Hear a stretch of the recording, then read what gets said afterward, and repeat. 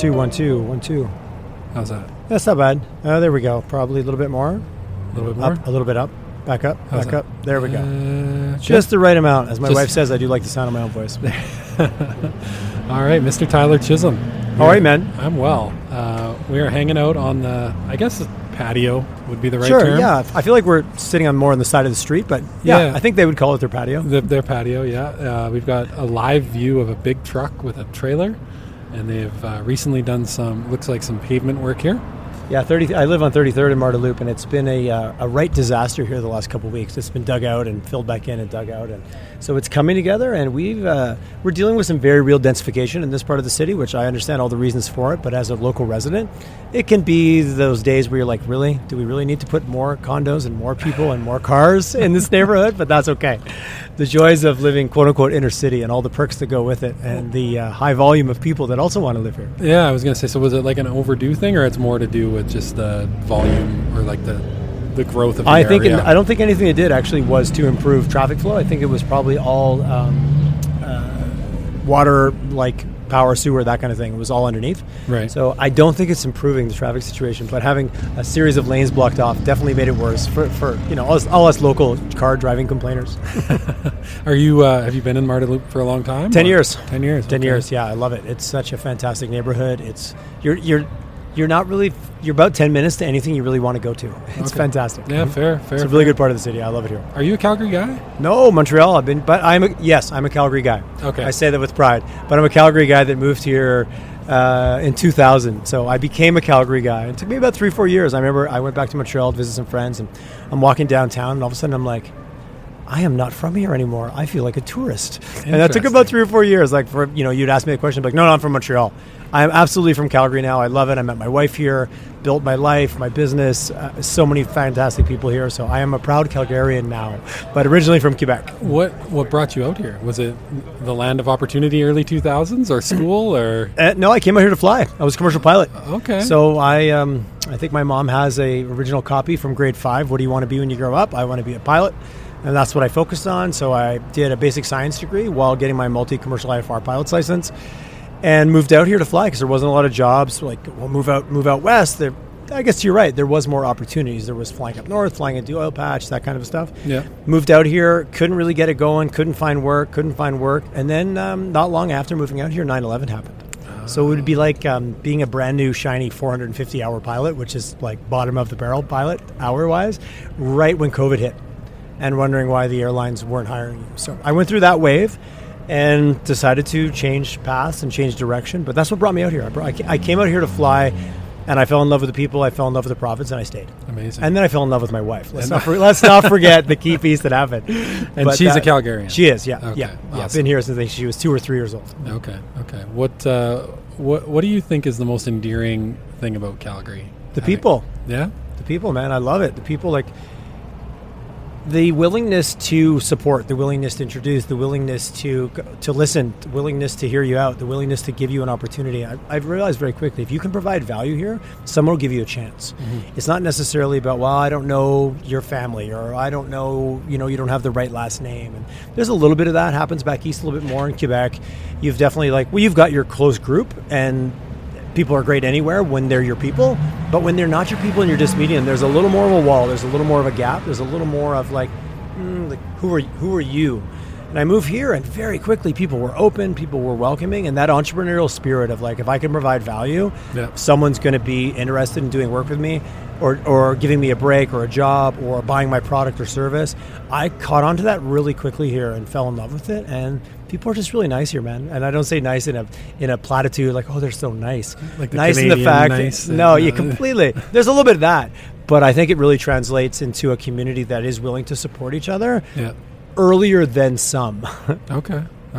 And so how long, I guess, first question, just so I can get it out of my head, do you still venture out and fly a little bit? I don't. I got out of it. I started flying when I was 16. I used to rent a plane. I used to skip school and go rent a plane and then buzz my school. So that was I did when I was yeah, totally. In hindsight, probably not some of the best moves. My mom listened to one of these podcasts recently. She's like, "Oh, I wasn't aware you were doing that." You weren't supposed to listen to that. Yeah. When you wait long enough, everything is funny, right? Yeah. Trauma plus time equals hilarity. Flew till I was 26, moved out here, and when you're when you're investing in your career and you're investing, whether it's paying for university or paying for flight school, which was quite expensive, and that was the thing. But all of a sudden I'm like, oh, I don't know if I'm going to do this for a career. I don't know if this is working out. So at 26, 27, 28, being fairly new to Calgary, spending money on flying around for fun wasn't on the priority list. So it drifted. And then it isn't like riding a bike. You do lose some of your skills. And I've only been flying maybe a couple times where I was in the pilot seat. Since then, I might get back to it, but I don't know. It was such a huge part of my life early on, and I would say it was very formative aspect of my life. Simply because when you're 17, 18, and people go, "What do you want to?" The question, "What do you want?" I want to be a pilot. Everyone pats you on the back and goes, "Oh, that's a good choice." Yeah. So your identity gets wrapped into, not only I enjoyed flying, I loved flying, but everyone validates your choice of being a pilot at the time.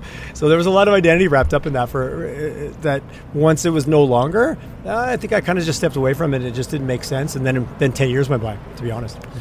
And I'm curious, in like the flight world, is technology something that would make it harder to get back into or easier to get back into, do you think? Easier. I would say easier. Yeah. And when I got a lot of buddies that fly. I got a really good buddy of mine, it's an air tanker pilot. So he's flying. He's out bombing fires right now. He's literally in interior BC today. He was working last night. He sent me a video of they were bombing right up to the edge of a road, and they misjudged the drop and basically laid retardant right across the road. And I think maybe hit a pickup truck. So that kind of stuff. So which was harmless and everything was fine. Just was not the intention. But he went from flying basically a private jet around doing bird dogging, which is when you fly ahead of the larger air tanker to secure the route, make sure it's safe, give anybody any heads up. So a fairly technologically advanced aircraft. He went to graduate to a large air tanker. It was in 1958. It was a Corvair 580, which was originally a passenger liner back in the 60s. And he had a hard time transitioning. I don't want to speak out of school if he listens, but this is him telling me, because it was literally 1960s technology. Right. I went in the plane, I checked it out on the runway when I was out last year in Penticton, 2 years ago. And literally there was like looking in the back of your grandpa's radio. Like that's what the tech stack looked like in this plane. And then he moved to a Q400, which is a much more advanced aircraft and very different to learn and a lot more technology. But he said, wow, it's just like there's so many systems to protect you, to support you, to help you. You still have to be a very good pilot to fly something like that at the level they fly them at. But the old technology, he struggled. And this was a 6,000-hour pilot. This wasn't a new guy on the line. So I'd say from that story, technology will make you better, safer. You still have to have the skills, though. You still got to have the aptitude. Absolutely, yeah. And put in the time and do the training and pass the certifications. Well, there you go. That's fascinating. It's been a journey, man. It's eclectic. Yeah. So when does the pivot happen? So your main business. Which one? Well, take me through the first pivot. After flying, you're here. You're in Calgary. What's the next road you go down? I found myself working in health and fitness. So back then, 01, 02, 03 was kind of the real emergence of the personal training scene. When the average individual go, oh, you mean I can get a trainer? It's not just for the lifestyles of the rich and famous. And I had the opportunity, and some of you may, do you remember American Gladiators? Oh yeah, I started watching the documentary on Netflix last night. As have I. Okay, that's amazing. I love how it's getting this little bit of a resurgence right now, where people are like, "Oh, did you ever watch that show?" I'm like, I was of that era. Yeah. I absolutely watched that show. I met Billy Smith, and he was Thunder on American Gladiators. Yeah. And I met him working at a gym here in Calgary. He came up to teach everyone in the gym this IntraFit system that he had designed. So this is like pre-CrossFit kind of? Oh yeah, it was definitely before CrossFit. It was, so basically if you bought a Gold's Gym franchise, and you could then go down the laundry list of all the different sub-franchises, the Juice Bar franchise, and then the personal training franchise, and the nutrition franchise, all things that you could kind of sub inside your business to create, one, hopefully better results for your members, but also revenue streams. Right. He was on the list. So, and the Gold's Gym owner here in Calgary brought him in to teach us all. So there was about 20 or 30 of us in a room, and I remember we all did the first day, and I was like, wow, this guy really knows his stuff. Like, he has a very scientific approach. For me, with a science background, I'm like, oh, this makes a ton of sense to me. Like, I'm really getting how he's applying this in this world of working out and nutrition and all the things I already loved. Yeah. But it was always like, I always wanted more. I was always really hungry to learn that formula and what formula worked for me and what worked for other people. Anyways, long story short, at the end of the first day, I don't know the whole story, but the gym owner realized that every single person in that room was going to cost him like $500 or $600 a head. Mm-hmm. So he literally came in after the course was finished, and he fired half the people in the room. Just on the spot. Totally. Like, super douchey move. And I was one of the ones that got cut. And it seemed indiscriminate. Like, you don't feel like it's indiscriminate because you feel like, well, if you chose me, that's clearly something.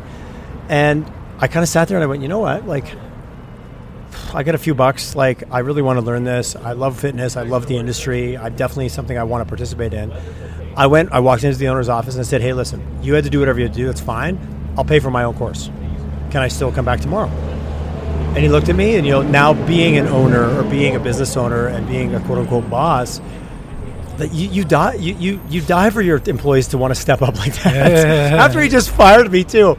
But at that point, it wasn't about him. It was about me and what I wanted to benefit. And I'm like, I can learn from this guy. I really like this guy. He's a real straight shooter, and he really knows his stuff. Keep in mind, this guy is 6'4", 300 pounds. He's a monster of a guy. Yeah. But he was speaking in a way that I was like, this just makes sense. Anyways, long story short, I never paid for my own course. I came back. I took the second day. Then I think they added on 2 more days of nutrition. So I did 4 days of training with this guy. And then very quickly used everything he taught me to become one of the most successful, and I say successful in terms of volume of clients, results, as a personal trainer at Gold's Gym in Calgary when it opened down in Canyon Meadows back in 02-03. Wow. Through this, got to know Billy Smith really well. He was running Intrafit down in LA out of the Gold's Gym in Venice Beach. Yeah. And he's like, man, and so what he would do is he'd fly all around the country to teach all of these gym owners. He said to me, he goes like, you're a natural, you're really getting this stuff. Do you want to come with me and learn how to teach this to other gym owners? I was like, absolutely, that sounds fantastic. I'm 27, 28, flying isn't working out, I'm going down a new path. I'm like, let's do it. Anyways, I end up down in LA. It was 9/11, so going back and forth across the border was a little bit dicey, but I would go down, spend a few weeks, come back, go down, spend a few weeks, come back. And I ended up he flew me all around the country to eventually, he was like, okay, you've got it. I went down to Mexico. I trained like 50 or 60 trainers down there. I was in Connecticut. I was in Miami. I was in LA training all of these gym owners as well as their personal trainers. So the real clincher, the next turning point here, is what I didn't realize at the time was how much time I was spending with these business owners on how to brand it, how to communicate it, how to sell it. Like teaching you how to be a good personal trainer that's safe and effective and knows anatomy and physiology. Like that was the easy part. Yeah. All of a sudden I was like, I love working with these business owners, these gym owners. And a lot of times they were just guys with money that bought a franchise. Sure. And they made their money somewhere else and they're like, oh, I want to coast off into the sunset. Buying a gym, that's a cool thing to do, but all of a sudden they're like, oh, we need to make money. Yeah. Equipment's expensive, rent's expensive. So they're like, we're going to get personal training going. So I ended up spending as much time with the gym owners, talking to them about their business, talking to them about selling, talking to them. I was very good at selling personal training and nutrition because I was really passionate about it. Right. I could look at you and get excited and be like, oh, like this is what we're going to do and these are the results we're going to get. So I became a very good salesperson, knowing nothing about sales, just being passionate and finding out what mattered to that individual. Big secret in life. Yeah. You're not the hero. Your audience is the hero. Yeah. So I look, my life makes a lot of sense when I look back on it. So that journey brought me into moving back to Calgary from LA. I was down there for probably about 10, 11 months full time. Moved back here, opened my own active weight loss and personal training center. And I read a book on branding back, I don't even know, 04 maybe? The 22 Immutable Laws of Branding by Al Rice. Yeah. And it was the thing that stuck with me. The book had lots of gold in it, but the first one was, if you can't be number one in a category, redefine the category. And I looked at weight loss and go, well, Jenny Craig and Weight Watchers, they got that locked. I look at the gym scene and you've got the big gyms. What about this concept of active weight loss where it's about getting your nutrition really dialed in while simultaneously working out, while focusing on body composition, focusing on feeling good, not just about dropping pounds or not just about getting jacked. Like that was right in the era where all of a sudden it's like, oh, it's either weight loss or I want to get muscular. Sure. Well, no, there's a whole healthy balance in the middle. It probably wasn't as trendy or maybe not as prevalent, certainly as it is now. So I built this little personal training center, 2,100 square feet. We had 12 personal trainers and 3 nutrition coaches. Built an online nutrition program so people could put in their own thing long before you and I could just download it for free on our phone. Spreadsheet, basically? It was, basically. I built the whole spreadsheet, and then we put it into a program where you could put in your height, your weight, use body mass index, use body fat percentage, use circumference measurements. So like an early days MyFitnessPal sort of idea? Mm-hmm. Yeah, ahead of your time. Very much so. Apparently, yes. So far ahead I didn't even realize. And then train nutrition coaches on how to coach it. Anyways, built this amazing little business, which at the same time I go to, which was not even 15 years ago, probably about 20 years ago, I go to a backyard fire pit party in Calgary. And I'm new to Calgary, relatively a couple of years. I'm dating my wife at the time. She's like, you want to go to a fire pit? When you went to a fire party, like where I lived, it was like in the bush or like everyone's backyard had swimming pools. They didn't have fire pits. Yeah. So anyways, I go to this fire pit party and I sit down, circle of guys and gals sitting around, and the guy beside me goes, hey, I'm Chad. I go, I'm Tyler. He goes, you want to smoke a cigar? I was like, sure. Like, I don't want to smoke a cigar, but I'm not going to say no because I'm just meeting this guy for the first time. Yeah. Anyways, he goes, I'm Chad Croker. I'm Tyler, da-da-da. What do you do? I'm a graphic designer. I said, dude, I need some logos because I'm starting this business. He goes, I do logos. I could do that for you. Long story short, that was 2003, probably 2004. 2005. Anyways, Chad and I started working together, which was the start of our long relationship. We're 15 years in business today, but I think we've been hanging out, business dating for 20 years, maybe 20 plus years. But it all started based on sitting beside that fire pit and not saying no to a random cigar from a random stranger. So he helped me do all the logos and branding and identity work for Body Print, which was an active weight loss and personal training center. And I really fell in love with like branding and making it come alive and the power to create identity and the power to connect to people going, well, what's going to resonate with this group? And we built like a very kind of tight, like it was an interesting environment because it was so small. You were always in someone else's space. So if you didn't all have shared values, it just wasn't going to work. And you've got trainers in there that have their own way of doing things. You've got clients that have their 200 pounds overweight. You have other ones that are super in tons of shape. You have others that have lost 100 pounds. So they're empathizing with both groups up and down the chain. So we built this cool little culture and really fell in love with the power of brand and ran that for a bunch of years, decided that was enough of that. Chad and I decided to go into business together. So 07, 08, we started the agency. And the rest is history kind of thing. So we're celebrating our 15 year this year. So I shut down everything else I was doing in 2009 and went all in on the agency game and been doing that full time basically since 2010. Wow. So yeah, you probably got more than you bargained for with that question. No, I love it. On the branding piece, I'm fascinated with branding as well. What do you think are the elements of a great brand? I'm just going to dive right in there. Oh my God, that's such a wild, broad question. I've read so many things about it, and I think that's part of why I ask it, because like like if you go Google what makes a great brand, you're going to get hit with a million things. But in your experience, like real shit, like what makes a great brand? For me, I'm just going to dumb it right down because that's the way the older I get, the more simple I like to keep things. I like complex things, but I realize it's not often scalable. Well, complex things are really just a series of simple things that are put together. Touche. Yes, well said. Yeah, and if you can't break it down to its parts, you're never really going to understand the thing. It's personality for a business. What really comes through and what makes a great brand is only going to be relevant to who you're being a great brand for. Right. So it always comes down to your audience and what's relevant. Like you could be a great person, someone else might be like, Seth, not into that guy. Just because who you are and who you show up in life, who really resonates with me. So what is on brand for my relationship and my connection to you might be different than someone else. Sure. Or let's flip it around. Like, that guy Tyler, what a douchebag. Someone else goes, I love that guy because he is who he is. What then, and I'll bleed this into the human side of it a little bit more, whatever that is, like consistency, being able to maintain it at scale. And does it just show up that way or does it actually deliver that way? Right. Like the brand isn't the ad or the catchy tagline, or it's what I experience when I actually purchase something from you. If it's your product, how do I use it? How was it to buy it? If I had questions, how did I return it? That whole experience, if you're cool and shiny and hip, and that's great, I resonate with that, but when it comes to actually using the product, you're unreliable, it breaks, it falls apart, I can't get anybody to help me.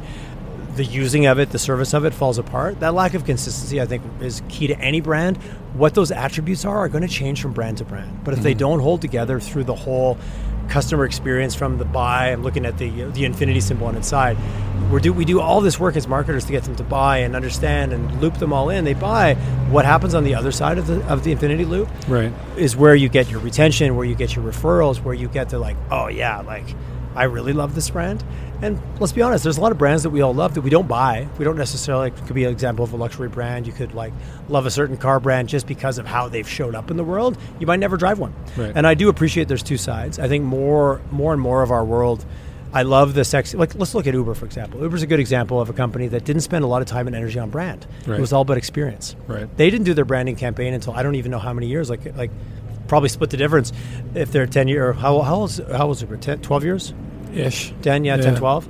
But I think it was 5 or 6 years in, because I read an article, they specifically said, let's look at this company that everyone knows them. Mm-hmm. They literally spent hardly any interest on brand. Everything was about the experience. Right. And I don't know how you heard about Uber. I heard about it from a friend. I didn't see it on TV. Definitely. I didn't see an ad. I didn't read an article. Someone was like, hey, check this out. And I'm like, this is pretty cool. And it was also the I don't have to call a cab. So they had that going for them. The what they weren't was as strong as what they were, right? Yeah. Well, I think of a company like Costco. I don't think Costco's ever taken out a TV ad in their history, have they? I don't believe so. That's that is a really good example. Not sexy sound, but you know exactly what you're going to get when you get there. Did you ever hear the story about their CEO and the hot dog thing? Someone wanted to raise the price. Tell me. Yes, tell me. But I'll paraphrase it. But more or less, they had a new president or VP or someone that came in. They wanted to raise the hot dog to $3, and he said, "If you raise the price of the hot dog, I will kill you." Yes, I think I have heard that. Actually, not the punchline I remember. Understanding what it is, what you deliver, and then how you deliver that value to your customer, and the power of that brand. Again, was it an archetype, or was it built out that way, or do you wait to hear what your customers, the response you're getting and the type of interaction you have? So, being very deliberate about your branding, but also being able to, without dropping your values, because values do play into that. This is what we value, and this is what we stand for. But ultimately, if you think about a startup, how many times do you need to pivot that to get that market fit? Like, well, and that's a whole different thing if we bring it right down, right? Yeah, feeding that thought that I had was, if you're a brand and you're starting out, how do you even know who you are until you're in it? And those pivots and changes and evolution. I just think of Costco. That brand was built over many, many years of consistency. We're seeing it in more of a complete iteration. Yeah. But when you're starting out, you may think you're something. You may think your values are a certain way. How do you pivot once you realize maybe it's not, or maybe you were off board?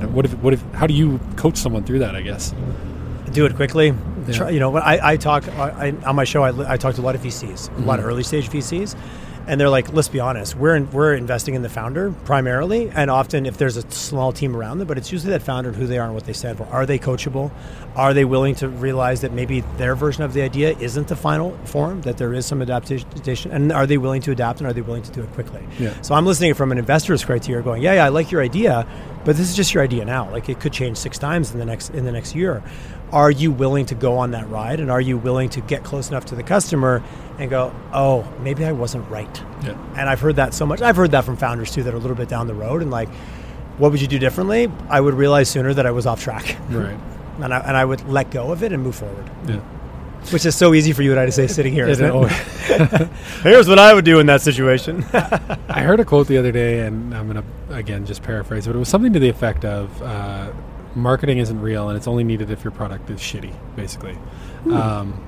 That's interesting. If you have a good product or service, you don't need marketing. What do you make of a quote like that? It's a tough one. In the world that we live in, you always need awareness. Mm-hmm. And we'll use the Uber example. There was a word of mouth component that pushed it around. There was probably some other factors. Again, I can't quote that article verbatim on what else was going on. And let's talk about that. Let's talk about marketing, advertising, and sales. Let's break that up. So, so many times people forget those things. Like advertising, what is marketing? That strategy of understanding who's your customer, what matters to them, what the competition is doing. There's a lot of strategy and thinking to go into that. Yeah. You might have a great product, but define great. What if your competitor has an equally great product? Did you do your market research, and does that fall under marketing? That's a delicate balance. Yeah. So I would say maybe what that person, I might guess, bold for me to think what they were saying. Yeah. But if you have a good product, you don't need advertising. Because I'll tell you about it. We'll probably talk about some products today that maybe both of us are enthusiastic about, and we want to share with the other one. You share with your friends. Back to the Uber example. But doing that research and getting that right and understanding, because what makes a product great is its relevance to the consumer who's going to use it. Right. Who's going to give you money for its service or it's the widget itself. So if you've done your research and you have a really good understanding, or maybe you didn't do your research, you just came up with a really good idea, and all of a sudden the market's like, oh my God, we have to have this. Yeah. I think those are few and far between. Yeah. We hear about them. It's like a celebrity. We love to fall in love with celebrity. There are certain products I think we can put in that celebrity category, but a lot of them, they struggle. There was a good idea and maybe there's a need, but the way they packaged it or the way they showed up or the feature that they talked about first, even word of mouth, isn't the feature that the market is the problem they're actually solving. Right. If you get that right, I think you can get a lot of traction through word of mouth and getting into the right channels and getting into the right groups. Sooner or later, if you want to go to scale, I do think advertising in whatever form, and that's a broad term, can play a factor. It's not a universal truth, but I think you got to unpack what those two things mean to go, well, yeah, am I going to go spend advertising where you can really light money on fire? In a big way, the look on your face tells me you know that deeply in your heart. Well, it's a tricky thing. How do you value a brand? I know there's criteria and mathematical equations you can use to put a value to a brand. McDonald's is worth X amount. Totally, yeah. And they have spent a lot of money to get that value. But I think especially when it comes to a small business, like, how do you get ROI on the marketing, advertising, PR investments? And it's tricky. And what I find is a lot of companies that are even selling that solution, that marketing, that advertising, whatever, A, they'd never promise anything because you can't. and B, no, we try not to. Well, yeah, and I get it, but like, let's just use the example. You want to invest in a website, and let's just say you're going to spend $5,000 on a website. You ideally, you probably want to make $10,000 on that investment, but as a starting point, you want to try to recoup that. But is that the right way of looking at it? Like, I'm going to get $5,000 in sales in some time horizon for making that investment, or am I increasing the value of my brand by X amount, and that needs to factor into the ROI? And I know there's not like one solution, but it is tricky, and there's a lot of people out there selling a lot of stuff, and it's hard to kind of navigate. Let's spin it a little bit, because you're entering into a cool vein of conversation. Expense or capital expenditure? Yeah. So how do you value we're sitting in front of a coffee shop right now on 33rd. How do they value their tenant improvements? Was it worth $100 a square foot to them? Was it worth $150? Was it worth $200? How long was it going to take them to recoup that? How long is their lease? It's a 10-year lease. They invest $100,000 to make this look awesome, and then they get to use the benefit of that for the next 10 years. Probably wouldn't last that long. They'd probably have to do a reno. So I build my website. A website's a good one, because I would argue that a website in its entirety that's supporting your brand, telling your story, has some sales information, has company, has contact, has address.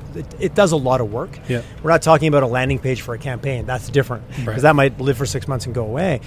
To look at it more from a capital expenditure perspective, because when you're a small business, everything's an expense. Yeah. But if I buy a month's worth of ads on Google, that's an expense. It's gone. Yeah. I don't get to use it again. But that website, I'm using it over and over and again. Yeah. So then the argument is, did it get spent and it's vapor and it's gone? Mm-hmm. Or should you depreciate it like you would if you bought a piece of major equipment? Right. Website, I think, sits a little bit in that category. And you also have to look at your business. Is website going to play a big part? There's an argument that, geez, you don't even have a website? Are you even legit? Yeah. Like, there is a legitimizer, but you don't have to blow out and build a $100,000 website to have something there. Yeah. But what are you selling? Are you selling a $250,000 B2B industrial piece of equipment? Mm-hmm. Someone's going to expect you to not be operating out of a garage because they might not take you seriously. Sure. You're selling a $20 widget. Should you spend $10,000 on a website? Oof, I don't know. Who are you selling the widget to? Is it maybe you're going to be selling at the farmer's market on the weekend? Like, I do think you need to understand the business, the customer, the value, also what you're trying to present, back to brand, the story you're trying to tell, and how much of a long-term value can you place on that investment? Yeah. Because a website is an investment. So's advertising, but the second you stop paying, it goes away. Right. So there is a bit of a different, that's harder to quantify if you don't have a direct, like, oh, this click led to this purchase and I can track it back. We're getting better at that, but that is an imperfect science right now. It is an imperfect science, yeah. We want it to be more accurate than it is. Well, and I'm sure, like, if you're selling a solution, you want to have, I guess when you're telling someone or asking someone or working with someone to do a marketing campaign, do you have, like, measures of success, or is every situation sort of different? Of course, there's conversions. How much optics can we get on the sales cycle? That's really what it comes down. So we work with a major OEM. We do not have direct optics in what we do for them and we work with a large home builder as well. Our large home builder, we are measured on marketing qualified leads. We are not measured on sales. Right. We will get sales information in that case, but fundamentally, because the sales cycle of a home is significantly, it could be 3 months, it could be 6 months. We could be doing research today for a house we're going to want to buy a year from now. But that marketing qualified lead that came from a Facebook ad or an Instagram ad or some type of a post or even out of home, depending on if they got down the journey, we'll track that. And it can be quantified because it is they have a very disciplined and sophisticated sales process that we can get that information. Where we work with a large OEM, I don't know if you went on a website today, looked at a motorcycle, and went into a dealer tomorrow and bought it. I just don't know. Mm-hmm. Fair. So we'll track things like built-in price. We'll track on dealer locators. So we'll find metrics that are going to be relevant to the realm in which we operate in. If it's e-commerce and you sell pens, we are going to track pens.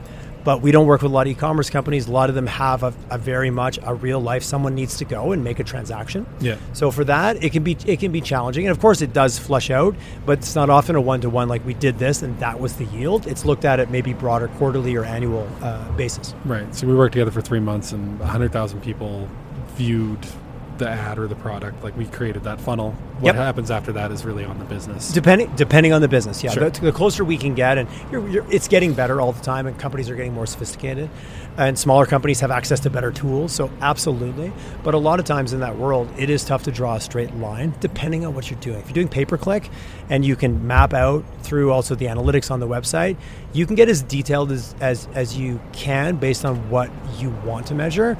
But if you don't have a way to track directly that the sale was done, there can be a gap there. Do you think sometimes companies can get lost in those, like almost too much information? Yes. Yes. I had a conversation today of like at the bottom of every analytics we want to put why it matters, and actually just write one line of why anything on this page actually matters, because we have so many clients that are like, okay, great. Help me understand, is that a good number? Yeah. Is that the right cost per acquisition? Is that the right cost per lead? And making sure that we're really giving clients that information. So yeah, sometimes data without insights, it's just a noisy slide on a deck.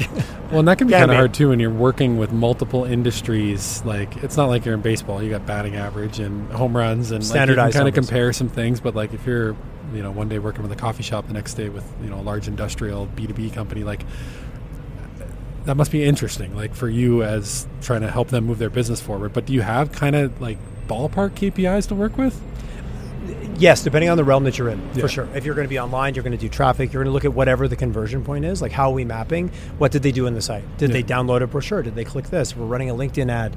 Did they opt in to, to a lead magnet? So absolutely, there is some standardization, but our whole purpose is marketing that matters to our clients. And the matters portion, it does move around.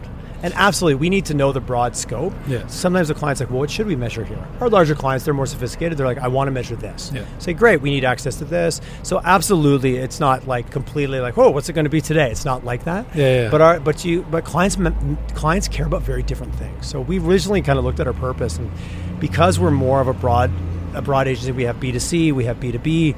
We do high volume leads, like where we'll deliver 12, 15, 16,000 marketing qualified leads in a year. We have other companies that are like, man, if we sell 10 of these things in a year, we're killing it because they're $1 million a piece, and that's our business, and it's awesome. So we really stopped and said, wow, what is it that we do? Well, first of all, it's find out what actually matters to our client and then work from there. And it sounds a bit loose, but after 15 years, which we're celebrating our 15 year this fall, formally, we decided that, yes, 15 years ago is when we made it real. We started dating, so this is our anniversary. And it always comes down to when you get that right, it's a long-term relationship with trust, and it grows. When you don't get the what matters right, there's frustration, and sometimes you don't even know where it comes from. Right.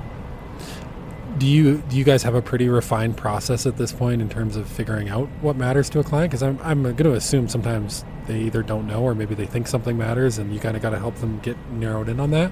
Sometimes it's a lead suggest, prescript, ask more. Sometimes they're just like, just tell me, okay? Like enough of the Socratic approach, trying to get it out of me and make it natural. Tell me what I should measure here, and then we'll see how it correlates to the business. It's usually very collaborative.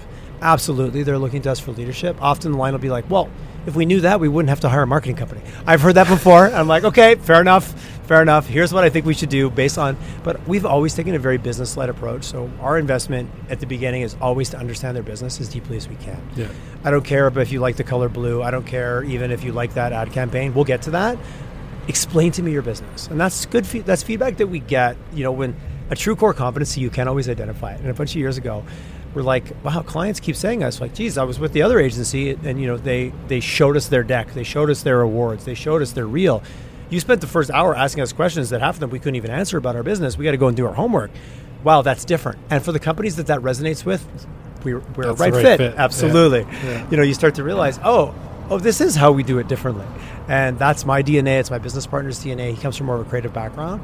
But to be truly effective, you got to understand the business. And that's why a lot of our clients think our large OEM, we've been the agency of record for Honda Canada. We're going on to, this will be our 12th year. Wow.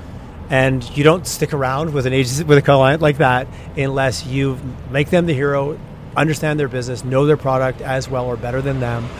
That's a bold statement, but they have a lot of changeover, and they have staff move around. So They really rely on us to go, hey, what did we do last year on that campaign? Did it work? Let's just shift it and let's do it again. So that's something I'm incredibly proud of. And that was what that defined partner. Us. Yeah. That totally defined us. Like, I don't know where we'd be today if we hadn't won. We won that job when we were 9 people. We were the smallest company in the pitch. The smallest, there was 4 companies in. They flew to Calgary to ask us to pitch. we pitched against Tag, Grip, and Hive. The smallest agency was 120 people, and then there was us at 9. Don't tell Honda, but we had no business winning that account, except that we were incredibly passionate about it. We threw literally everything in the kitchen sink. We took one of our guys from here. He moved back to Ontario. We put a desk at Honda's head office. During the middle of the presentation, the guy who was running the account, Trevor was his name at the time, he says to me, he goes, hey, Tyler, we'll take a little break here, water break, 15 minutes. He goes, I haven't seen a slide that says you'll move one of your guys to Toronto, but, if you had that slide, that would be good. And I'm like, thank you. Yes, sir. That's what I go. Like, I add the slide into the deck as we're sitting there in the room. And he's like, oh, that's fabulous, because we were a little bit concerned about you being in Calgary, but if you're willing to move somebody here, we're good. That's not a problem.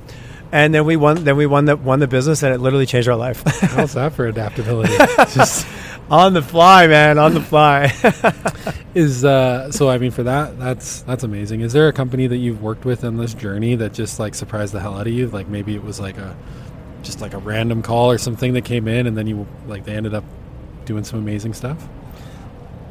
Probably, I feel like I'm dating myself because it was quite a few years ago, but we became agency record for LifeMark Health, large physiotherapy chain across the country. I had a friend of mine, and the medical world in Canada, they're not big advertisers. They don't spend a lot of money on marketing. They're usually these are all ex-physios, clinic directors, those kind of people that looked at and go, marketing, like that's kind of fluffy. Like we help people. That should be that should be good enough. Yeah. But a good friend of mine was the VP of HR there. And one day we were just having coffee and she was ranting. She's like, man, we're short physios across the country.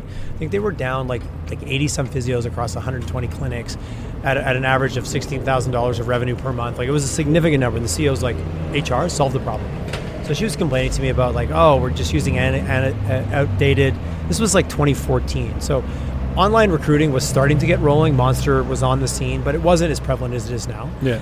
And I remember I've been doing a lot of fooling around with AdWords at the time, kind of myself personally, which I would be lost if I got into that program today. We have amazing, talented people that know that program really, really well. Yeah. If you don't know that program, it's a good way to lose a lot of money quickly. What program is it? AdWords. Yeah, okay. Google. Just buying. It's like going to Vegas and thinking you have a system, and finding out very quickly that there's a system. It's just not the one. You're not the one who has it. I pitched them on the idea of like, why don't we just run a campaign? Like we do a paid campaign. We'll target these keywords. There doesn't seem to be any competition. We'll put up some landing pages. We'll write the job description on there. We'll talk a little bit about the culture and why they should work at LifeMark Health. And this was like, sounds so normal to talk about today. Back then they're like, this is crazy. And I said, we'll do the whole thing for $7,500 and we'll run it for 2 months. So I was curious. I wanted to test it. And my friend got to push through. She's like, yeah, let's do it. She goes, under 10 grand, we can just test it and see how it works. All of a sudden they started getting resumes. And all of a sudden the clinic directors are like, this is amazing. Where are these? Like, we're getting physiotherapists. Like, you're solving our problem. And we're not having to go out and find these people ourselves. Yeah. And all of a sudden it starts to work. And then all of a sudden the staff are like, or these new hires are like, hey, where's this cool culture that you talked about on these landing pages? They're like, oh shit, like we need better onboarding. We need to sell this whole thing. And this was LifeMark Health had grown through acquisition. I think they doubled in size in 2 years, from like 60 to 120 clinics. So you've always got, what's the culture? Who are we? Sure. So we helped them build lifemarkcareers.ca, which was a site completely dedicated to recruiting and culture. Then we worked with them to build some of their employer branding around hiring, recruiting, onboarding. It went from like literally a fluke of a conversation over coffee to a multi-year engagement, multiple campaigns. At the end, they were getting between 1,500 and 2,000 resumes per month on average, qualified. Because all of a sudden it became the go-to spot for massage therapists, physiotherapists, occupational health. Like it branched out into, I think, about 8 or 10 different disciplines. Fascinating. And kind of solved their problem. And it was probably closer to my heart because I worked on it really closely at the time. And it was literally just like, hey, test and learn. Let's give it a try. No guarantees. If it doesn't work, well, I guess it was a bad strategy. And it turned into a multi-year, excellent client, but phenomenal results, literally just off of a coffee chat. I love it. Who knows what comes from a coffee chat? Who knows, man? Do you have the reverse of that, where something seemed like a slam dunk and just like did not go? Oh wow, there's always a few. There's always a few of those. When you take on a client when you know you shouldn't, and you're like, this isn't resonating. Like this is going to be a challenge. They're looking for something that's unrealistic, or sometimes the sales guy in me goes, oh yeah, we can make it work. And after I'm like, oh, I don't think this is the right fit. We should not date. This is not going to be good. Do your spidey senses suss those out a little more as you... It does. Yeah. I would say yes. I think they sussed them out then. I just ignored it because they're like, well, you need revenue and you need to make payroll. Like you need, and not saying that that's not the case anymore. I feel like right now we've never had a better culture. We've never had more awesome, and we've had other great cultures. Just right now, I'm also appreciating just like it's really good right now. Celebrate that. Like the team is gelling. We've also got great clients. We have no assholes. We don't have any asshole clients. We don't have any asshole staff. The old joke, if you don't think there's any assholes, it's probably you. Maybe it is me. I don't know. I've been getting good feedback from it, so I'm not sure. I don't want to rule it out. Is that part of your process, the 360s and like? Absolutely. We haven't done it for a few years actually, but yeah, we did 360, especially on the leadership team. Yeah. We do a very active, very open, collaborative coaching with our team. We went full remote during COVID. Right. So communication is not taken for granted at Codemotive. We get on calls. We do culture connects. We chat with each other. Once a quarter, I meet with every single one of the team. I send them a $10 coffee card because that's what I would do if I was in town. I'd take them to coffee. And you know the best part? Half of them have started sending them back to me. They're like, hey, it's my turn to buy. Oh. So that's super cool. And that was I'm like, no. They're like, no, I want to take you for coffee. So reciprocal energy. Got that infinity 100%. Totally. Yeah. Absolutely, man. So we do stuff like that. Like none of it's groundbreaking, but we go over the top to make sure that everyone feels included. And everyone that works for us is a work remote person. Mm-hmm. They self-selected. The people that weren't either left and moved on, and that's fine. That's great. There was a big reckoning after COVID where everyone kind of reassessed. But our team right now, we had team members just working in Mexico. We had someone down in Florida. We had someone who went to Nova Scotia and worked. The flexibility that we give them and the trade-off of going, hey, you got to communicate a little bit more. You can't take stuff for granted. You've got to put it into Asana. You've got to put it into Slack. You can't rely on the office bump in to give someone a brief on what the client told you the day before. Sure. And our team has gotten really good at that collaboration, which has, I think, really led to a really conducive culture internally. But you have to work at it. Like, if you let it drift, it'll drift super fast and remote. Yeah. Like, instantly. Mm. Fascinating. So you guys just leaned all in on the remote. Got rid of both offices, Calgary and Toronto. Has there been any, the communication, but any other challenges with going full remote? Of course there is, but I'm going to go with no, because I block those out, or we overcome them, or we find a way to put those in the reality distortion field, to quote Steve Jobs. We've gone so all in on it, and our team is so all in on it. Like, part of that coffee connect, I say to my staff, I always what can I do to make your life better? Is there anything I can do to make, during COVID, our number one COVID culture strategy was be easy.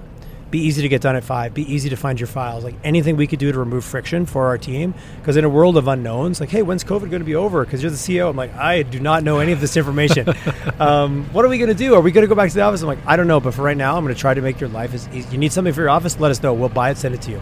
Remove friction. So I'm like, when I asked them, I said, what can I do to make your life easy? Half of them have said, just don't make me go back to the office. So from that perspective, I do believe there are some glitches in the matrix, but I think everyone's willing to work around them because the trade-off and the benefit that they get from it perceived, the juice is worth the squeeze. Right. Fascinating. Did you ever think you would well, obviously you didn't, but how have you adjusted to that full work from home? Was that hard for you, or? It's fabulous. You love it. And I know, you know why? Because of the podcast. And we were going to get there. How did you even get into podcasting? I meet more people now than I ever met when I was in the office. I'm with you. Dude, it is making friends on steroids. It's great. Yeah. When you have 2 or 3? I have 2. I have Collisions YYC, which has a few sub themes on it where I decide to go down a rabbit hole on follow the money and talk to VCs, or I want to learn more about ESG and sustainability. So I create a show called Sustainable Matters. Current and Critical was designed to be what's news and newsworthy, but that's just become this generalist. Anything I'm interested just goes into that bucket. And then I've got They Just Get It, which is the original one I started back in 2018, and then Collisions I started in 2019. Right. Combined 360, 460, 450 episodes right now. Yeah, props. Thanks, man. Thanks. I know how much goes into it. I think. Thank you. You get it. I think I'm at around 150, 160. Nice, man. We started in 2020. Do you know we are the outliers in every sense of the word? What is it on Apple to iTunes? 25% on there, only out of 2 million, only have 1 or 2 episodes. Yeah, well, nice. 150, man. That's awesome. Good for you, man. Awesome. Yeah, I love it. My goal this summer, I think you might have saw my LinkedIn post, was to do 50 coffee chats. I did. I saw that. Yeah, I did. And I think this is 20. I love your LinkedIn, man. You're always out there. You're always active. I appreciate it, man. Oh, thanks, man. I like LinkedIn. It's my business channel that doesn't, it doesn't feel like it's jumped the shark. Yeah. Whereas sometimes Instagram, you're like, oh, it's a waste of my time. But I'm on LinkedIn, I'm like, oh, I know that person. I know Seth. Oh, he's doing something cool. Like, I do. There's something about it. I still think it adds value to my life on the majority of the time. Where some of the others, I'm like, was that a waste of 15 minutes of my life? That's another podcast. Like, LinkedIn is a great connector. I have met more people through LinkedIn directly. Oh, so you and I met. It was on LinkedIn. Here we sit. And here we sit. And I mean, we met.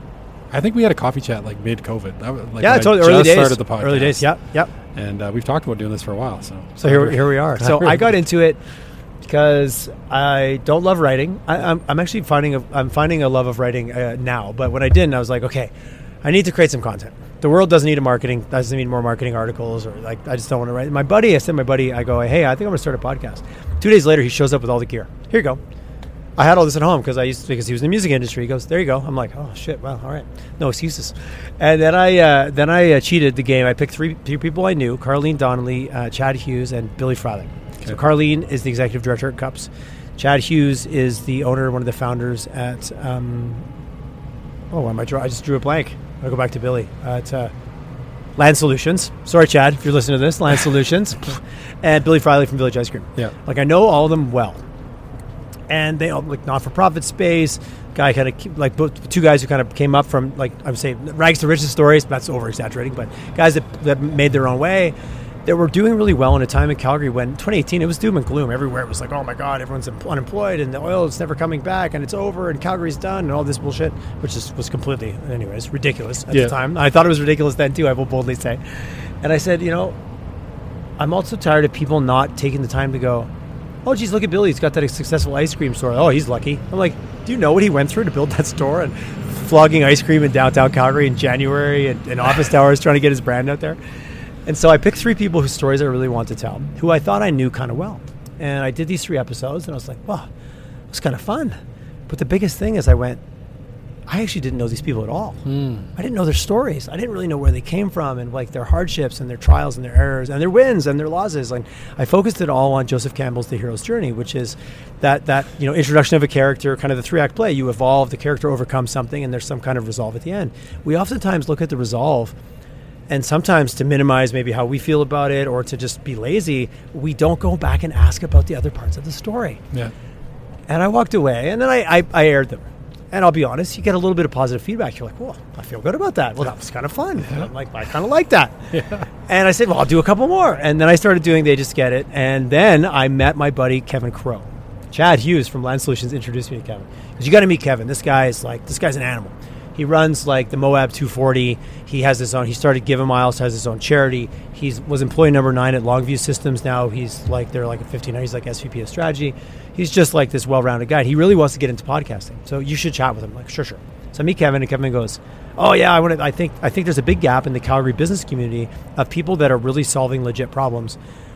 And it's not getting the light of day. So no one, like someone across the street trying to solve the same problem, and no one's talking to each other. Right. And he goes, we need to come out of this recession. Like, we need to come out of this downturn. We need to collaborate.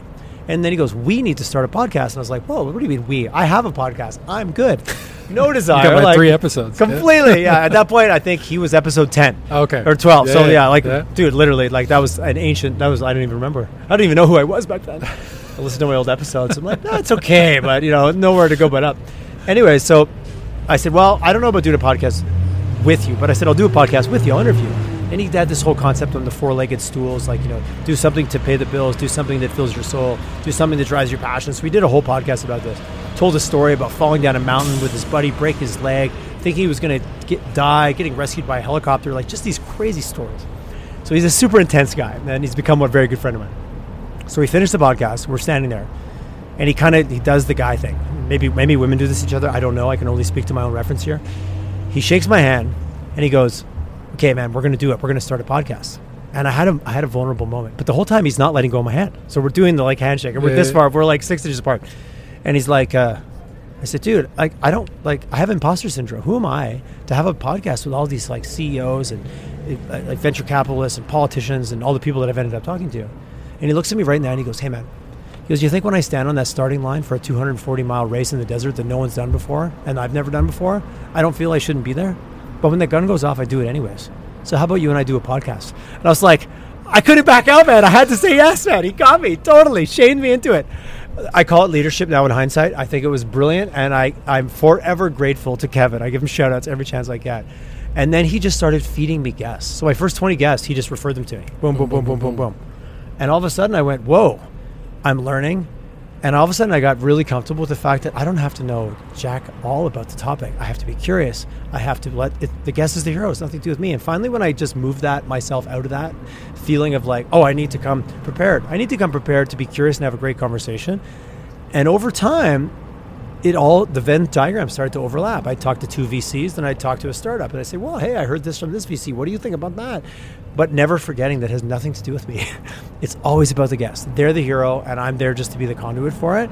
And 360 episodes later, I don't know where it's going to go, but I'm going to take it to 500, just 500? Because it's a good number. And then we will decide. But 500 is 100% what it's going to be. Because you got it, man. You just got it. Who's your ultimate guest?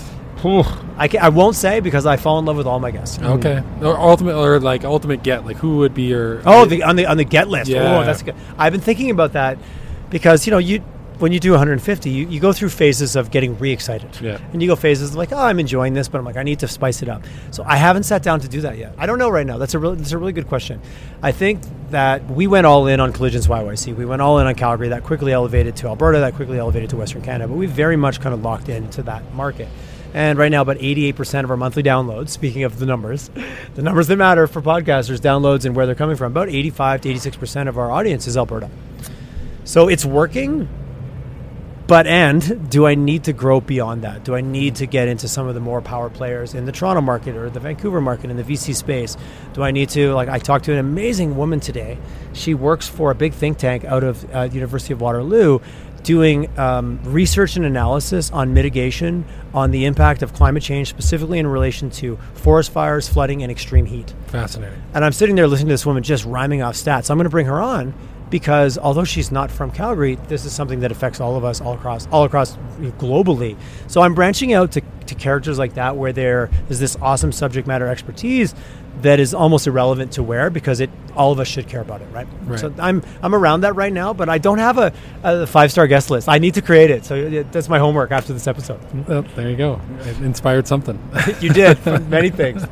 I've been asked that question a couple times. I think my ultimate one, I've said a couple times, would be Masai Ujiri from Toronto Raptors. Oh, okay, cool. Yeah, right on. Well, you're a huge sports guy, right? So that's I'm sure that it's like getting to talk to your heroes. That's awesome. Yeah, sports leadership. I think he'd just be a really interesting guy to jam with for an hour. Very cool, man. That's fantastic. How do you find your guests? No set way. I mean, that's another question you get asked a lot as a podcaster. Me too. That's why I asked you first. I think everything from cold outreach to hey, you need to talk to my buddy to sometimes I've just shown up places and started podcasting with people. There's no. That's awesome. I don't know. There's no formula, really. That's the cool thing about podcasting. There's no rules, really, and it's just like connecting with people. So I've gotten people all kinds of ways. I think one of the coolest guests I ever got, Mike Moriali. He's the CEO of the Canadian Elite Basketball League. Yeah. This is 3 years ago when the league was in their second year. I didn't even realize he was CFL legend, all-timer with the Hamilton Tiger Cats. I had no idea. And I just cold texted him on Instagram and I was like, hey, this Canadian Elite Basketball League sounds cool. Do you want to come on my show? And we had done 10 episodes at that point. I had no business reaching out to this That's guy. Amazing. I love it. Anyway, he agreed. He came on the show. He was amazing. And since then, I think we've had probably 15 people associated to the league, including guys that are now in the NBA. And well, now it's easier. It was well, if he's been on, I'm going to go on too, right? Well, you get that credibility, 100% right? Instantly. And so we've had a few things like that. When we got, what's his name? He's a marketing guy from CBC. I don't know why I can't think of his name right now. The guy that does the guy who does his own podcast, his own show. Yeah. And it's Under the Influence. Yeah. Terry O'Reilly. Terry O'Reilly. Yes. Done. O'Reilly. So my partner. You got him on. Oh, that's amazing. We had him on. Oh, he's such a dude, man. I've listened to those off and on for years. I think we all have. Yeah. Season 4, we led off the season with that. So JP emailed him. That's the guy that I do the regular podcast with. And he must have emailed him 50 times. And then they finally replied and we had him on. And that was I think JP was okay, I've done everything I want to do because that was his dream guest. And it was such an amazing conversation. That's very, very cool. The hardest one I think I had to jump through the most hoops to get on was Nenshi. Oh, yeah? Yeah, I did him for the 100th episode because I'm like, I remember that. Love him, hate him, don't love him, whatever. It's a podcast called Collisions YYC. I got to have the guy on. Yeah. And it took a friend who knew somebody, and I finally got to his handler, and he's like, I can't tell. So I started talking to him. He's like, oh, okay, so you're actually legit. I was like, okay, sure, if you say so. He goes, I can't tell you the number of people that like get a podcast mic and go, then she's going to be my first guest. He goes, 2 or 3 of those a week. So he goes, we hear the word podcast, we just say no. But he goes, you were referred by so-and-so. That one took a few hoops. And how was that conversation? It was okay. I think he talked for 12 minutes straight was his timing, and he called it out. His goal was to be the longest monologue, I guess. Right. But no, we had a really good conversation. I walked away, and like I said, I fall in love with my guests. So I really appreciate it. And we stayed in the territory of stuff he wanted to talk about, and it was during COVID, so there was a good conversation to be had there. And had Chiote Gondak on. I liked her quite a bit more after the podcast. She was very authentic. She was very upfront with me. We had a good conversation. I reached out to her team, and she came on like right away. Right. What happens now with me, I'm sure happens with you. People immediately just pull up the website. They're like, oh, I know some of these people. Sure, I'll come on. Yeah, absolutely. Cool. Yeah. Or I do, and I'm not saying this in any kind of a broader way, but most people are like, oh, no, I've heard of you. I listen to your show. I know who you are. Yeah, absolutely. I'll come on. That happens way more lately, like in the last year for sure. Blows my mind when I hear that a little bit still. It's fun, eh? I had my favorite no the other day. Oh, okay. Tell me, what makes it your favorite? Just the fact that they replied. Fair enough. Because like you send out a lot, or I've sent out a lot, and you just don't get a reply, and that's part of the game. But I sent one to Ice Cube's manager, and because they were in Calgary. Okay. And he's doing a podcast tour right now. Okay, so specifically sort of anti-NBA because he owns that Big 3 league or whatever. And I was like, hey, come on my podcast when you're in Calgary. And he actually replied and said because of travel they couldn't do it. But I was like, that's actually pretty cool, man. That's a pretty cool awesome. reply. Yeah, mad respect. That's cool. That's actually, I like that. Thanks for at least like just being cool about it. Yeah. And I was like, yes lives in the land of no. So yeah, totally. I read an article years ago. I try to respond anytime anyone reaches out to me. I read an article. It was in Harvard Business Review, and it was written by the FBI or the CIA, I think the FBI. But they analyzed communication trends in a terrorist cell. And they analyzed the fact that they could be speaking in code or speaking a language they didn't understand, but they could very quickly identify the hierarchy of the cell by the speed and the volume at which they get responded to. The higher up would get more would send emails, respond to very few. The lower down would respond to everything. Mm-hmm. So it was kind of like, you're below me, so I don't need to respond to you kind of mindset. And I said, I never wanted to be that cliche as a CEO, so I'll try to respond. Sometimes you get just cold emails that are almost like, hey, we're friends, we haven't talked for a while. I'm like, I don't know who you are. Like, come on, it's a cheesy sales tactic, like screw off. Yeah. But I've always tried to be respectful of vendors or people that, like by the hierarchy. And oftentimes, in business, I'm the vendor. So I really appreciate it. So I try to respond to people just so I'm not that douchebag. Yeah. After reading that article about when you're at the top of the hierarchy of the organization, you just respond way less. Yeah. But the people lower are responding to everybody all the time. What do you make of the influx of cold sales pitches on LinkedIn? It's easy to ignore, but unfortunately, it's where LinkedIn's getting to start to feel a bit dirty. No thought, no research, canned, cut and pasted. Versus like, hey, I know something about you, or even that's a little bit cheesy, but at least they put some effort into it. Let's start at the 0 out of 10 for effort.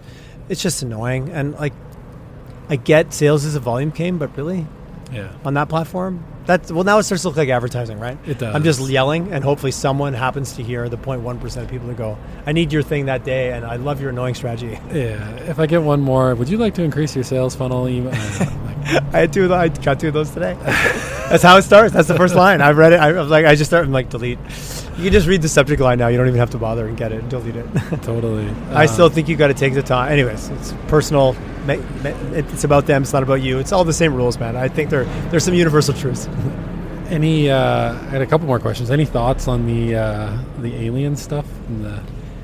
I don't know why. I just felt like that's funny. I was listening to I think the X92.9 or whatever I was listening to today, and they were talking about it. Like, does all of a sudden now they go, yep, no, we've been lying to you all along. So no big deal. It's all of a sudden now they took the stigma away. Yeah. It's like when you're in an argument with someone, you look at them and go, you're totally right, 100% right. And then they're like, I've got nothing to push back against anymore. Yeah. So I'm not sure, man. I don't know what to think about it. I was processing it after listening to the DJ kind of talk about it. I was like, because I kind of just got tired of the noise and the friends that were into it and the friends that weren't into it. I just kind of stopped listening. But now that they've come out and go, like, what's that strategy? What's going on? Should I read into it, or should I just go, okay, well, give me some more proof. Like, let's see it now. Now I'm more curious to see that. Yeah. Well, and with like the way they film good movies, question, by the way. Well, like movies and stuff, like they could just put something on TV and like how would you even know if it was real or not real? I don't know. We do live in the era of deep fakes, right? Yeah, I don't. If you want to, Area 51 by Annie Jacobson. Mm-hmm. It's very research based. It's a declassified U.S. military doctrine.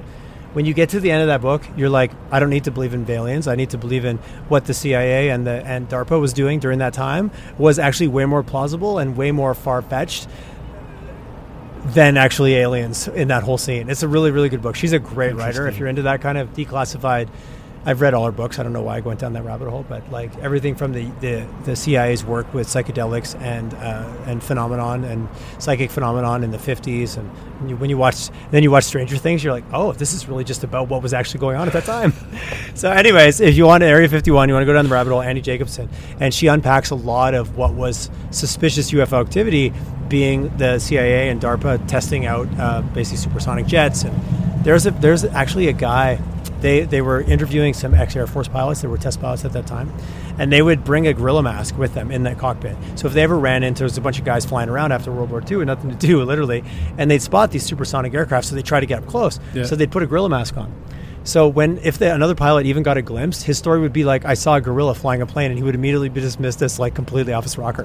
And they're like, it was 100% factual that this group of pilots would bring these gorilla masks with them to use in that setting, as it was talked about in this book. So just to try to discredit the fact that they were testing these supersonic jets, which looked like UFOs in a time when no one was supposed to have supersonic jets. Fascinating. Anyways, rabbit hole. You spun me deep on that one. I'm deep on the rabbit hole of just aliens. So what do you think? What's your thoughts? I mean, I would be very surprised if in this entire galaxy and universe we were the only intelligent life. I just don't know why bring it up now, I guess. Like, what's the purpose? And I guess we'll find out. Fair enough. Where will it unfold? Yeah. But you're right, to think that we are the only unique situation like this that doesn't just make sense. Yeah. Into probability and averages and all that stuff, you're like, come on. I think Stephen Hawking talks about that a little bit in some of his interviews.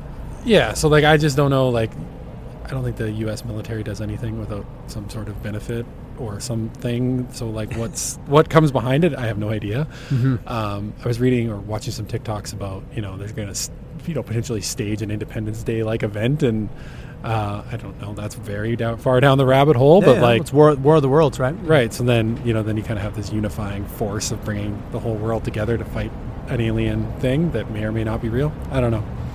In the book, Area 51, they talk a little bit about the fact that Stalin's strategy was to stage a War of the Worlds style event, an Orson Welles style event, because he saw the panic that fake radio broadcast induced. And when you get to the UFO crash at Roswell, that it was actually perpetrated by the Russians to try to create chaos in American society. Interesting. That's the theory in that storyline. Hey man, like you don't have to look far. Look at COVID and what happened with like toilet paper and baby Tylenol and like all the. Like, we got a little glimpse of how close we are to just losing our shit. Honestly. Yeah. So based on very little information and just react. Yeah.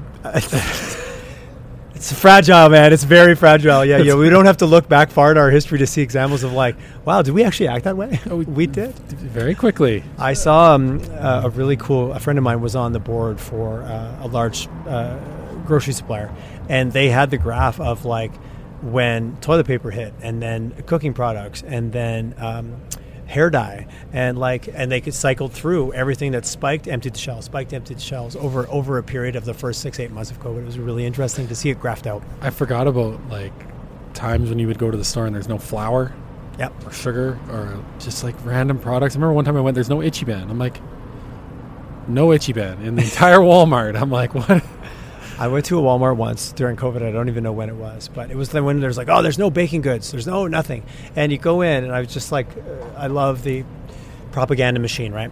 So I go into the store, and I see the shelf where all the bread is supposed to be, and it literally looks like a zombie apocalypse. Like there's like shit half hanging off it. There's no bread anywhere. Yeah. But then you turn 180 degrees, and there's vegetables as far as you can see packed to the nines. Yeah. And I'm like, so I take this picture. We're all going to starve and die. I take this picture, I'm just like, oh shit, I guess I have to eat vegetables. Like it was so funny. Like depending on the angle at which you viewed the store, it was abundance Or, oh my God, like Walking Dead has just happened and the zombies are in the streets. Totally. And all the people that would like take that angle, take that photo, and then all of a sudden everyone's running into the store. I put both side by side. I was like, people, just remember there's always perspective, and sometimes you just need to turn around. Yeah. One of the most fascinating things on the other side of this is a total random aside, but somehow like now chicken thighs, like skinless, boneless chicken thighs, used to be like the most expensive chicken product you could buy. Okay. And now they are like the same price as chicken breasts. And I cannot for the life of me reconcile how that happened. That's really interesting. I'm going to have to... I order all my meat from, or majority of my meat from TK Ranch, which is an amazing grass-fed, grass-finished, no soy, no corn-fed ranch. So the chicken is so good. And I just ordered a bunch of chicken thighs, and I need to go look at the price. Yeah. But I do remember commenting, like they didn't seem expensive. Like there's 2 in a pack, and it wasn't that expensive. So like, oh yeah, give me 5 of those. Like it actually looked reasonable, but I didn't create a comparison. Yeah. I just placed my order last night. That's why it's the only reason it's top of mind. It's totally random, but it just every time I go in the store, I'm like, it just doesn't make sense. Why can I buy this for anyway? Chicken thighs are so much better than chicken breasts. They're like 100 times better. But like I don't know if you ever went through the boneless, skinless chicken breast and like lean vegetable phase. It's horrible. It is. And most chicken breasts, like they pump them full of water, and they totally do. Yeah, it's a whole I knew a guy in town. That was what he got paid. He got paid 7 cents a pound or something to tumble the chicken because it increased the weight by 25%. He was doing that for Costco. He built a whole new wing on his butcher shop to do that. Have you ever had Nicole Gomez on your pod? No. Oh, you should. Okay. She's a celebrity chef. Okay. And yeah, then, I know the name. Yeah, she owns Cluck and Cleaver with her sister. Oh, okay, cool. And I think they're opening a new location down in the south. Anyway, she had a whole thing about, we talked about chicken for like an hour. Nice. I would actually, you know what? Anything food related. I just got asked to come on it's to do with Karaya, which is the old Calgary Family Distress Center. They're doing like a celebrity influencer, which I'm surprised why I got invited, cooking contest. Oh. And so I got invited on in October because I think I've been posting a bunch of food on my social media. And Connor Curran from Local Laundry is going to be there. Multi-time guest on our show. Yeah. Connor, he's an awesome dude, man. And Mike, do you know Mike Prosey? No. He's at TC Energy, great guy, high energy, and really involved he was in part of the innovation team at TC. I'm not sure what he's doing now, but had a startup for a while, ended up at TC, kind of done a bunch of things. Him and I've connected. Anyway, so it's the 3 of us, and then they're partnering us with some also local chefs. I'm not even have any idea how this is going to go down, but it's all for a fundraiser. So it's kind of like raise money. So I'll be reaching out to you because I'm going to raise money because I'm in it to win it. Awesome. I don't know. I have no clue what that means. Awesome. But I found myself in a celebrity influencer, which just makes me laugh to even say that out loud. Anyways, cooking competition in October 19th, I think. So I'm looking forward to it. That's fantastic. No, I can't say too much about it yet, but I have an event that I'll reach out to you that's coming up in November. Okay, amazing. More to come, so we can. All right. Yes, I love it, man. Yes, it's all about kids. It's all about elevating the community. We all live together. I love it. Exactly. Final question. Sure, man. What's your favorite song to sing along to? My favorite song to sing along to. Oh, it's not a song. It's an actual set. So I'm going to go down a little bit of rabbit hole and give you the long answer. I'm going to pull it up here. So I was listening to it this morning. I'm a big SoundCloud guy. I listen to lots of electronic music. And there's a set I'm listening to right now called Corella Dust. And it is, just if you're curious, number sign 058 Corella Dust. It is so sexy. The lyrics are so good. It's like I've been listening to it on repeat. Like there's probably about a 40-minute section in this track right now that I'm absolutely loving, and like the sound, like the way it rolls together, but then also the words. When you're like, oh, I love the way it sounds. Then you start listening, you're like, actually, this is really good. And it's this whole journey. And I love a good EDM DJ that can kind of take you on a journey. It's not just they slam a bunch of tracks together. You listen and it kind of rolls and it kind of pulls you in. So I'm really sucked into this right now. I've probably listened to it. In the last 4 or 5 days, probably listened to it like 10 times. My wife is like, do we really have to listen to this again? I'm like, oh yeah, totally, for sure. So I do cold plunges every morning. So I put it on while I'm doing cold plunges and just get really zoned out and get into it. Amazing. I love it. That's so random. That's probably not what you're looking for. Just an actual song. But I love it. Do you do the Wim Hof breathing with the cold plunge? I do a little bit at the beginning, not the full Wim Hof. I did Wim Hof during COVID, I think like a lot of people. So I haven't done that. I've just been really focusing on right now that it's hard to get the bath cold because the water in Calgary is warmed up. In the winter, in the spring, it's easy because you can fill the bath at like 45, 48 degrees, which is too cold. I like 52, 54 is my number. But right now it's kind of in the low 60s. So you kind of get in, it's like cold. And then you just like, okay, this isn't so bad. Yeah. So I haven't been doing so much of the breathing. I do more box breathing, kind of 4, 4, 4, 4, kind of cycling through that and really getting into the zone of it. But haven't gone back to the Wim Hof journey. It's on the list. I did it once or twice, the Wim Hof. Okay. I should do it more. I did like it. Like you definitely, I had a good feeling after, but it gives you a little bit of lift. I was doing it without the cold water because I was trying to always do the cold showers. I freaking hate cold showers. Yeah. But the cold bath, there's something about just kind of zoning and getting into it. I don't know. My wife and I have been doing it now for probably, almost 2.5 months, 3 months. We do it every morning. And it's a great, like, I definitely attribute it to an improvement in mood. Like, it gives you you feel a little bit high after. You can take that in whatever version of high you like. Energized, upbeat, positive, like, you feel really great. Fills your cup. It does, man. It absolutely does. A great way to start the day. A cold plunge and espresso, and I'm ready to rock, man. Ready to roll. Amazing. Well, this was awesome. Sounds fun, man. Thanks for the invite. I appreciate it. Thanks for making the time. Appreciate it.